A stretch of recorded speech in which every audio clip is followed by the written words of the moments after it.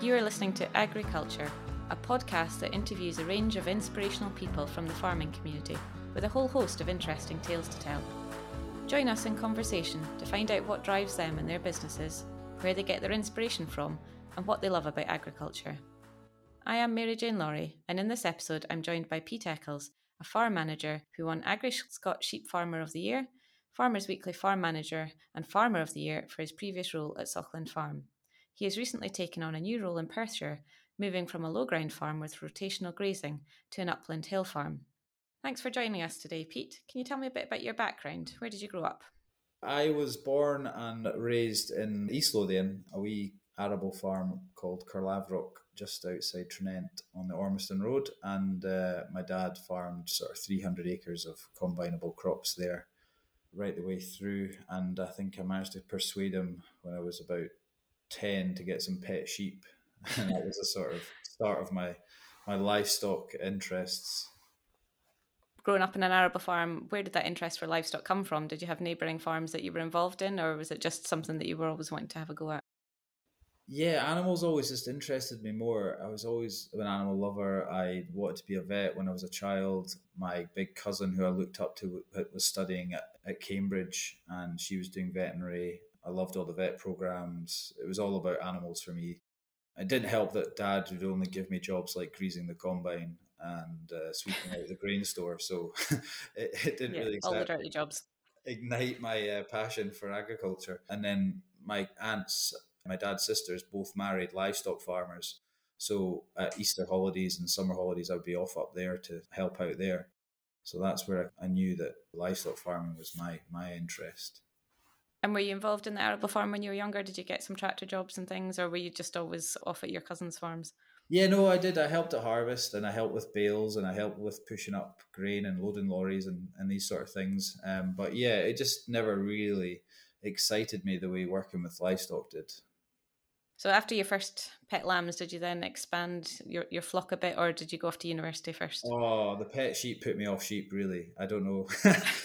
I think I remember Dad we took the lambs to Edinburgh Market. It was when Edinburgh Market was still open at the Corn Exchange. I think we got £34 for a fat lamb, and then Dad said, "Well, here's your 50 quid feed bill," and I was like, "Oh, I'm due you money." So it kind of didn't really stack up. So we stopped with the pet sheep, and then it was cattle after that. Once I left school, I decided to invest in a few heifers and bulled them, and then I was lucky enough to borrow a bull from an uncle, and then we sold them with calves at foot, and that did quite well. So that sort of made sense. But the limitation was always the size of the farm and the fact that we had no fences and we didn't have any cattle infrastructure. So it was very kind of make it up as we went along for a while. And so did you go to college or university to study agriculture, or at this point were you just working at home? Yeah, so I didn't do as well in my exams as I'd hoped, and I didn't get into veterinary medicine, unfortunately, and I decided to take a year out and worked at Charles Rivers Laboratories, which was formerly called Inveresk Research, and I kind of did a lot of clinical trials, or part of their team that worked on clinical trials with livestock, and just to sort of figure out what to do next. And then after that, I went to study agriculture, and that's where I got really stuck into the farming side of things again. I think my parents always tried to steer me away from farming, but once it's in the blood. Yeah, it's hard to get away from it. So were you studying at SAC at that point? Yeah, so I was at King's Buildings, living in Edinburgh, met some of my best friends, obviously, that I'm still best pals with today. Had 3 years, decided not to do honours, and went off travelling on the back of that. Yeah, took off to Australia and did a bit of travelling around Australia, just the usual backpacker stuff. No farming, which is probably one of my biggest regrets. I wish I'd gone out there and done some proper farming, or gone to New Zealand and done some farming. But hey ho. Sometimes you just need to travel and get it out your system as well, don't you, and do the fun stuff. Although working on some of these amazing farms in Australia where you get to drive these enormous combines looks pretty awesome too. Yeah, for sure. I look at these things on telly now, and I think obviously social media has now come about. You see, it's so much more accessible, and you can find these things. I do remember sitting in internet cafes in Byron Bay trying to find a farm to go and work on. I was just obviously not as resourceful as I'd like to think I am now. So I kind of gave up the ghost and just travelled around with a fellow group of hippies, and we just had a good time and saw Australia, and we camped in the woods and surfed and just bummed around. It was great. Don't get me wrong, it was absolutely great, but it wasn't farming. So when you came back home, did you have that bug to get back into farming? What did you do when you came home? Came home absolutely skint, and then went and worked for a fencing contractor for 6 months. And at that point, I was sort of just figuring out what to do next, but learned some great skills working with him. And then I got an opportunity to work on a hill farm for the summer. So I joined a friend through in Lanarkshire, and we did some blackie sheep for a summer. And then I saw the advert in the paper, a Scottish farmer it was, for the trainee consultancy at SAC. And that's when I joined SAC in, I think it was October time, 2011, same year as you. I think it was the Yeah, I was same. going to say, yeah, because I started in September 2011, and I think we basically were on the same induction, weren't we, at the same time? Yeah, I think we did the same induction. Yeah, that's where we met. Yeah. Working for SAC, obviously very different to physically being out and doing the farming. How did you find your job as a consultant? Do you feel that gave you a lot of skills that you could then use in your later career? Yeah, it certainly opened my eyes, absolutely. And the training was excellent. I had some great support in Donald Dunbar and Moira Gallagher. Basil Lohman was working in the office at the time as well. Surrounded by these guys, I was getting a great education, and also getting on farm. I took on a big area, Lauderdale. There was a chap, David Kerr, retired after 30 odd years in the role, and I just sort of picked up his subscribers and just sort of got out there and went up to farms. Didn't really know what I was talking about, but I was enthusiastic to learn, and I was just keen to find out what was going on and what people were doing, and I loved that side of it. And then if you could get a set of accounts, I remember going on the accounts training and finding our way around the accounts and how you can start to look at the business and see what's performing well, what's not performing well, or what questions to ask to find out even more about the business. That side of it really interested me. Yeah, you definitely get a different side to agriculture, because often when you're working with a fencing contractor or out doing sheep or something, you get stuck in the day-to-day necessary jobs, and there's often less time to sit and look at the accounts. I think, as a consultant, you get that different aspect to the business. How long did you work at SAC in the end? So I did 2.5 years. I did my facts, and I wasn't really interested in the agronomy, the crop walking side of things, but I love nutrition. I did a fair bit on livestock nutrition, and I did a fair bit on animal health planning. That was my kind of main interests. But I always felt like I was on the wrong team. Like I wanted to be the farmer doing the cool stuff and trying to improve the business rather than help a farmer do it. I wanted to sort of be more invested in it. So I felt like consultancy was great, but I didn't feel like I was a vital part of that team. I started to think maybe farm management would be a better road in for me. When you moved from SAC, you obviously got the job at Saughland. Can you tell us a bit about the farm there, Peter? Where is it and what sort of farm is it? I took on the role as livestock manager at Saughland following the retirement of the previous farm manager who'd been there 54 years. He'd run the business very traditionally, done very well, turning out top quality stock at the local market at St Boswell's, but I would say didn't really have a business focus. It was very much a high input, high output system. Scotch mules, lambing in a shed, corral, everything handled through the pens, through a paddock, out, very labour intensive.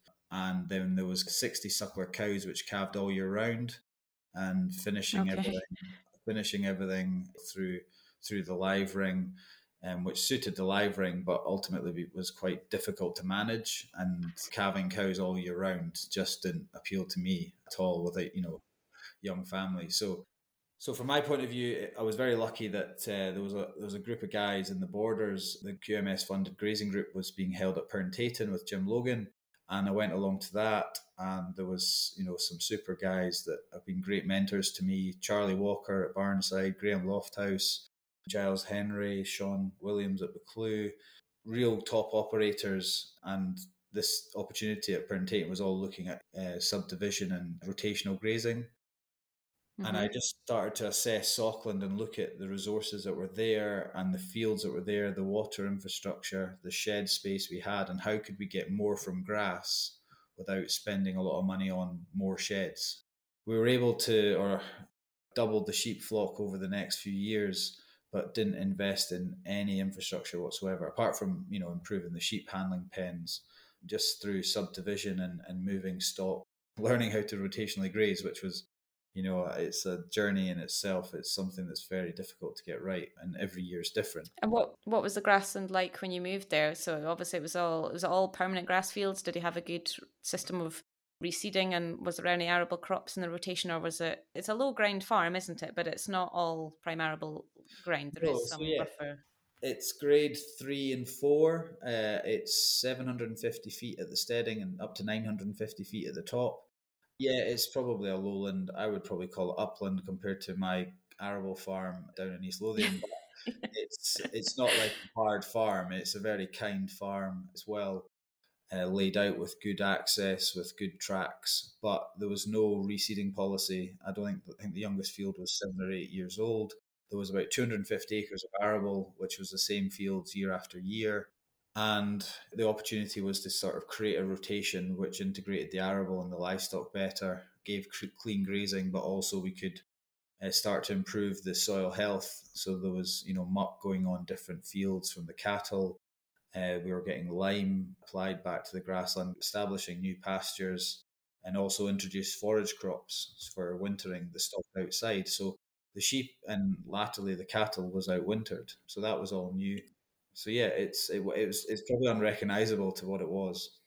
And being the farm manager, you have to justify all that on a business case, don't you? It's not that you can just go and have a go yourself and see how you get on. But I suppose with your business head from being a consultant for those few years, you were able to justify. I'm assuming there was a lot of electric fencing and water troughs and reseeding costs and liming. And as you say, how did you justify that expense? What were you aiming for? Yeah, I was very lucky. Richard Callender, the owner at Saughland, is a great guy. He gave me the opportunity to farm there and treat it like it was my own, and he was a great mentor to me. We got on tremendously well from day one. To be fair to him, he was up for having a punt, and I think I did try and justify everything and show return on the investment and budget and use as many examples that other people had used before to justify it and get the backing of him. And to be fair to him, he was very willing to have a go, which again was great for me. Prior to my arrival at Saughland, they used Savills as a kind of management agency, and they kind of helped with the budgets and such. And then after a year or two of working with them, they could see that they were no longer offering the service they were before. So they were released, and we just used as and when basis, but also SAC for MVZs, that sort of stuff. But from my point of view, I really wanted to invest in as much infrastructure as possible that would, like the electric fencing, the watering systems, that showed a very fast return on the investment. And the big decision came, we applied to be the monitor farm as well, which came just about a couple of years after I'd been at Saughland. So it was a really well timed thing in that I'd already started to implement some of the big changes, and I had a kind of route of direction. I had a vision for what we wanted to achieve, but I could have done with the help of some more experienced people, and maybe just the whole monitor farm program just appealed to me because it was quite a sociable thing, and I do like working with people, and there are lots of benefits. Did it make you feel nervous opening the farm up when you were relatively new in the role for other people to come in and potentially judge what you're doing, especially when, neighbours and things had seen what had been going on there for the previous 50 years? It can be a lot of pressure for people to come and, open your doors and be honest about it. Did that faze you at all? No, I genuinely felt like we were onto something really good, and this was the future. And it is, reducing input costs, reducing feed bills, reducing fertilizer use. You're investing in your soil, which is your best resource. It was a really smart business plan, and I actually was surprised at the lack of immediate neighbours that came along.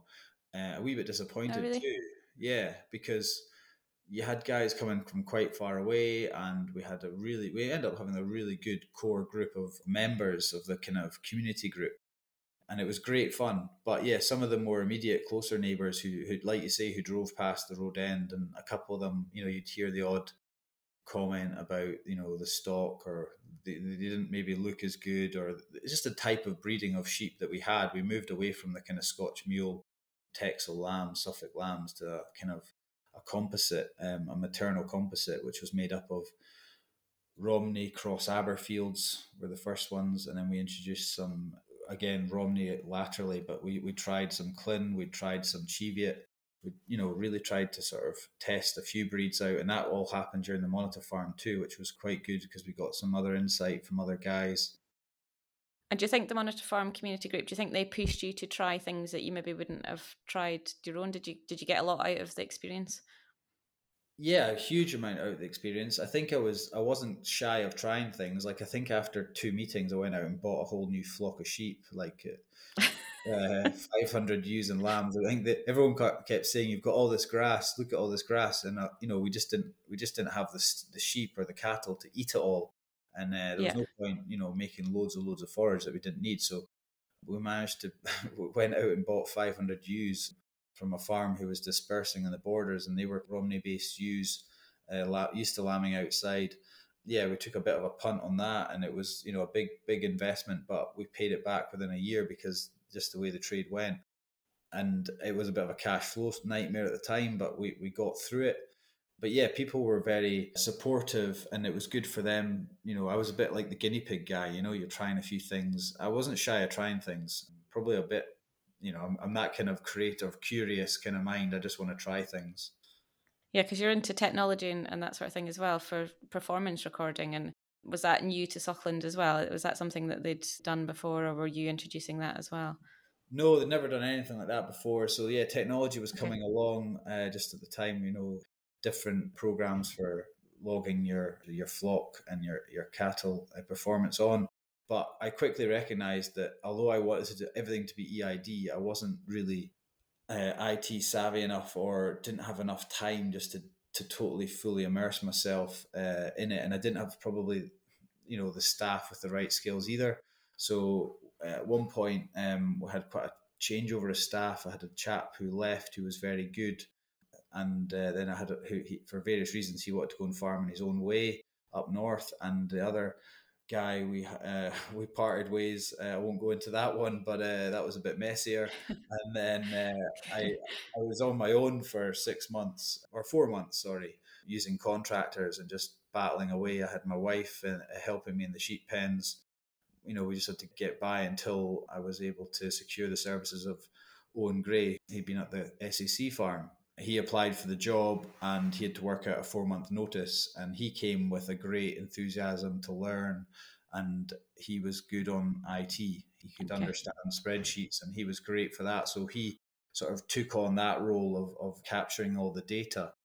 And then together we worked out what our best performing sheep were, and he was great at being able to set up the auto drafter, which is another thing we invested in with a bit of funding from QMS as well, which was great. Innovation grant. So yeah, Owen and I worked together for, it was 3 years until I left end of last year. So you were at Saughland for what, 5 years, something like that? No, it was almost 8 years in the end. So in that time, what would you say was your biggest challenge? The biggest challenge, apart from learning how to manage staff, which is an ongoing challenge, always will be, and every person's different, so you have to have a different approach. Probably the biggest challenge would have been just delivering the vision. I could see what the potential of Saughland was, but it was just being able to actually realise that on the ground. So all the various steps you have to go through to get there, from, like I say, installing the watering system, getting the rotation right, managing the livestock health, which is a huge thing. And then obviously some of the winters we had was very variable, but we had some horrendous winters, we had some easy winters. It really is very volatile out there, when it comes to weather and markets. So riding those storms was pretty tough, and you always have to have a kind of plan B and a plan C up your sleeve. And what would you say were your biggest successes while you were there? Biggest successes, I would say, would be getting the cow herd to where I wanted it. We had to sort of sell them off. Everything that didn't calve in the spring was sold off, and we started again. and getting that back to a good solid 100 cows that all calved in sort of 7 or 8 weeks with AI and then natural service was really proud of that herd. That was probably the hardest part about leaving, was leaving the cows behind that I'd sort of built up. While you were at Saughland, you won quite a few prestigious Farmers Weekly awards as well. So correct me if I'm wrong, but you won Farm Manager of the Year and AgriScot Sheep Farmer of the Year and overall Farmers Weekly Farmer of the Year as well. So it's quite a lot of awards in that time. How important was it for you to get that recognition of your hard work as well? I think it was important to prove to myself that I could do it. And also there was a couple of people I wanted to prove that I could do it as well, that maybe were doubters at the start. Yeah, these awards are great. You learn from it. You learn a lot from the process of applying, because they ask you some really tough questions, and then, even on the interview, once you make the finals, and then they come to interview you on farm. That's a really tough process, and it really does challenge you. And that in itself was a great experience. I had no thought at all that I'd won it. I'd actually thought I'd blown it on the back of the judge's visit, and I totally wrote it off in terms of thinking that I did want to go to the awards, but the awards were cancelled 2020 because of COVID.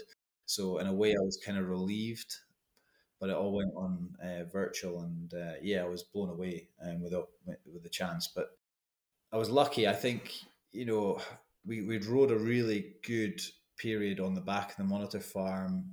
I had a lot of data, a lot of reports, a lot of tangible evidence of what I'd done over my time within the monitor farm and over the 5 years. And I think that was, really important in terms of the judge's decision, and also just the shared learning journey we had as a group was really kind of current, and the collaboration we had with the arable business at Preston Hall, all these things, even doing school tours, and we had some diversification. There was a lot of things going on at Saughland. It's a really exciting place, and it all just culminated together, I think, at the right time. At that moment, was that when you decided that you needed to start looking for a new challenge? Did you feel like you were at your peak at Saughland? Did you feel like you needed to? Oh no, my peak's still to come. Peak's still to come. But no, like I delivered the vision that I'd set 5 years previous, or 7 years previous, or it was about 5 years to deliver the kind of what I set out as my goal. And once we'd achieved that, it wasn't like I didn't deliberately think I was going to leave. I wasn't really sure, because the realization comes that it's not your business. So you keep adding to it, and you keep trying to make it better, and you improve the financial performance. And I was very lucky. Like I say, Richard was, really supportive, and he was willing to look at options to try and, keep me incentivized, and what else could we do to keep it exciting and challenging. And, that was great. And we looked at a few options, but I just felt that the time was right, where I'd taken the business as far as I felt I wanted to.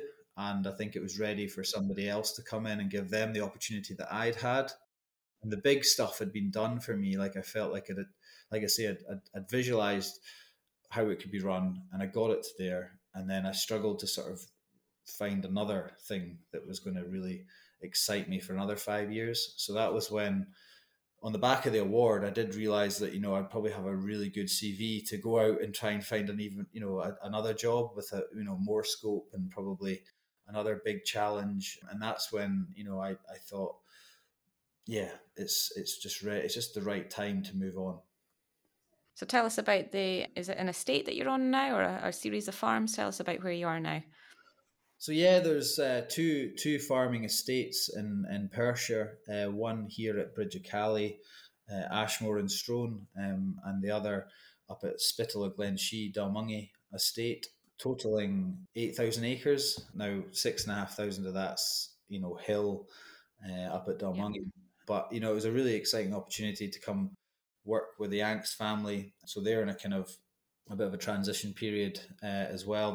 The son and daughter, Gabriella and Frederick Angst, are just starting to become heavily involved in the business, and they were looking for somebody to come in and help take the business forward and reevaluate the kind of farming systems that have been running very traditionally, probably for the last 20 odd years. So, there's there's a huge scope here. There's it's not quite as straightforward as Saughland in terms of the layout. It's a totally different challenge. Still in that early stage of trying to figure out what the potential is of the place. And what livestock have you got there? So there's 1,700 breeding ewes, and there's about just 100 suckler cows as the main core sort of livestock part of the business. There's not really any cropping. We can grow some forage crops, which we're trying this year, and we can potentially grow some feed barley or oats. But it's not, it's an upland place. It's steep, it's rolling hills, it's got a lot of woodland, rivers. There's many different challenges when it comes to water sources, the logistics of moving around the estate, because there's 3 different sort of steading areas. So logistically it's a lot more challenging. So we're still, like I say, I'm still trying to figure out what the best system will be going forward. Do you think it'll lend itself to a rotational grazing system for some of the in-by ground, or is it not going to be possible to do that? Yeah, I think there's opportunity to tighten up the grazing. The fields are quite large. Power, solar panels and mobile sort of energizers will be play a big part in that. It'll be easier in the summer, obviously, than winter, with the shorter daylight hours. But I think we can increase. I'm hoping we can increase the cow numbers to balance the sheep and get a bit better control on the grazing, and hopefully again cheapen the wintering costs is the big thing in these businesses when you've got a short summer period and a long winter. Winter costs are the biggest thing. So if we can cheapen the winter, I think we can see a boost to sort of profitability here. Are they housing all the cattle in the winter at the moment and some of the sheep, or is it? So it's 50-50. There's cows are made up of there's about 40 pure Highlanders, which are outwintered, and they're crossed with a Simmental bull, and there's a sort of 50 herd of cross cows, which are in-wintered on slatted sheds or straw courts. Okay. So I'd like to think we can do a slightly better wintering system, and again integrate some sort of rotation with forage crops. But there's so many challenges. I mean, just looking at the slopes and the drainage and the water, and it's just a lot more harder to figure out. You can't just plough every field like you could at Saughland. And with the current challenges that are going on in the global climate at the moment, with the climate change and all the political issues and prices of fertilizer and all input costs are going up and not necessarily matched by prices that you'd be seeing when you're selling your animals. Does that factor in your plans at the moment, or are you just hoping to ride it out as you get settled in and see how things go? Yeah, I'm not hasty. I don't want to, rush into making any radical changes or, set my stall out too soon. I think I need to assess what's being done well at the moment, what can be done better, what the challenges are here when it comes to wintering as well. It's a totally different climate. We're at 1,000 feet and we go up to 3,500 feet. So it's totally different. Yeah. I mean, obviously there's not a lot of farming at 3,500 feet, but there's just a lot more things to consider. So it is a bigger challenge and it's a more complex challenge. I've considering organic as an option just because I don't think we need to use a lot of fertilizer and sprays. But again, from my point of view at the moment, I feel like I've been commissioned to paint a portrait, but I don't quite know who I'm painting yet. So the way I see it is like I'm still trying to gather information from the owners about what's important to them and what their vision for the future in the business. And together we've got to kind of build that vision, and then I'll then set about a plan of how we get there, and hopefully that'll motivate the staff to sort of all ensure we're all pulling in the same direction. Yeah, you come across as someone that's really naturally quite positive and motivated. How do you keep yourself positive when, obviously, as I was saying, with the global situation at the moment, there are a lot of challenges. How do you keep yourself feeling positive when you're in a new business? I'm not like 100% farming. I think I have like other interests as well. So I like to apply a lot of energy to my farming, but I give myself a lot of break from it as well. So like I'm into keeping fit, and I make an effort every day to be at the gym or to be out running, just for even an hour a day, just to give me that break and that kind of separate interest that gives me, I think it gives me more energy, and it's just that kind of balance of work and life. And I've got a young family now too, so they're really important to me. I love spending time with my kids. So whatever we do here and whatever the business is going to be, it has to allow for family time off. And, that's really important to my staff as well, that I want them to be able to enjoy their time on the farm. But the system's got to be sustainable in the sense that it's not just financially and environmentally sustainable. It's got to be sustainable for them and their lifestyles too. And so all these things have got to come together. Yeah, absolutely. Did you find it a challenge moving from, so Saughland is in Midlothian and you're from East Lothian, did you find it a challenge moving away from family and, moving your wife and your kids up there? Obviously she's moved with you. How's that been, moving away from having that family support round about you? Yeah, it's early days. We've only been here for 5 or 6 weeks now, and yeah, it's Okay. tough, not having seeing mum and dad every day or every couple of days. But they're only an hour and a half away. We haven't moved to the other side of the world, so, and we're fortunate now. We have a lovely big farmhouse where we can have guests come and stay, and it's pretty beautiful up here. So people want to come and visit too. So yeah, I'm not too concerned about that side of things. I'm only an hour away from Edinburgh, really, so Yeah. I can catch up with friends. And I'm fortunate, I've got people in the area seem very friendly too. But friends and family are only a couple hours away, really.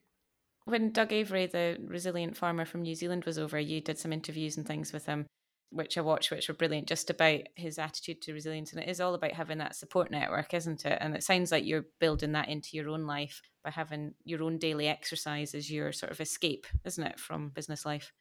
Absolutely, yeah. Like the harder I work, the harder I have to train, the harder I have to play. It's all, it's a balancing act.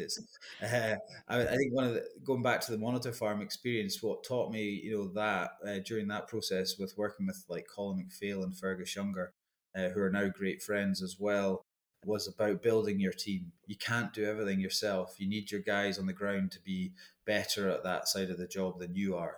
Can't be an expert in everything, and you can't be a jack of all trades if you want to make a really strong business. You've got to be able to identify who's good at what, and delegate and grow a business, and to run a business of a decent size. I think that's going to be even more important in this role, is not to get too tied up with the hands-on stuff myself. As much as I love farming and I'm not shy of a hard day's work, physical hard day's work, I've got to be careful that I don't get too involved in the day to day. It's got to be very much keeping an eye on the bigger picture and making the most of the staff we have, and the kind of, if it's contractors in the area to do certain jobs. It's just keeping the whole thing alive, and everybody motivated is probably my role.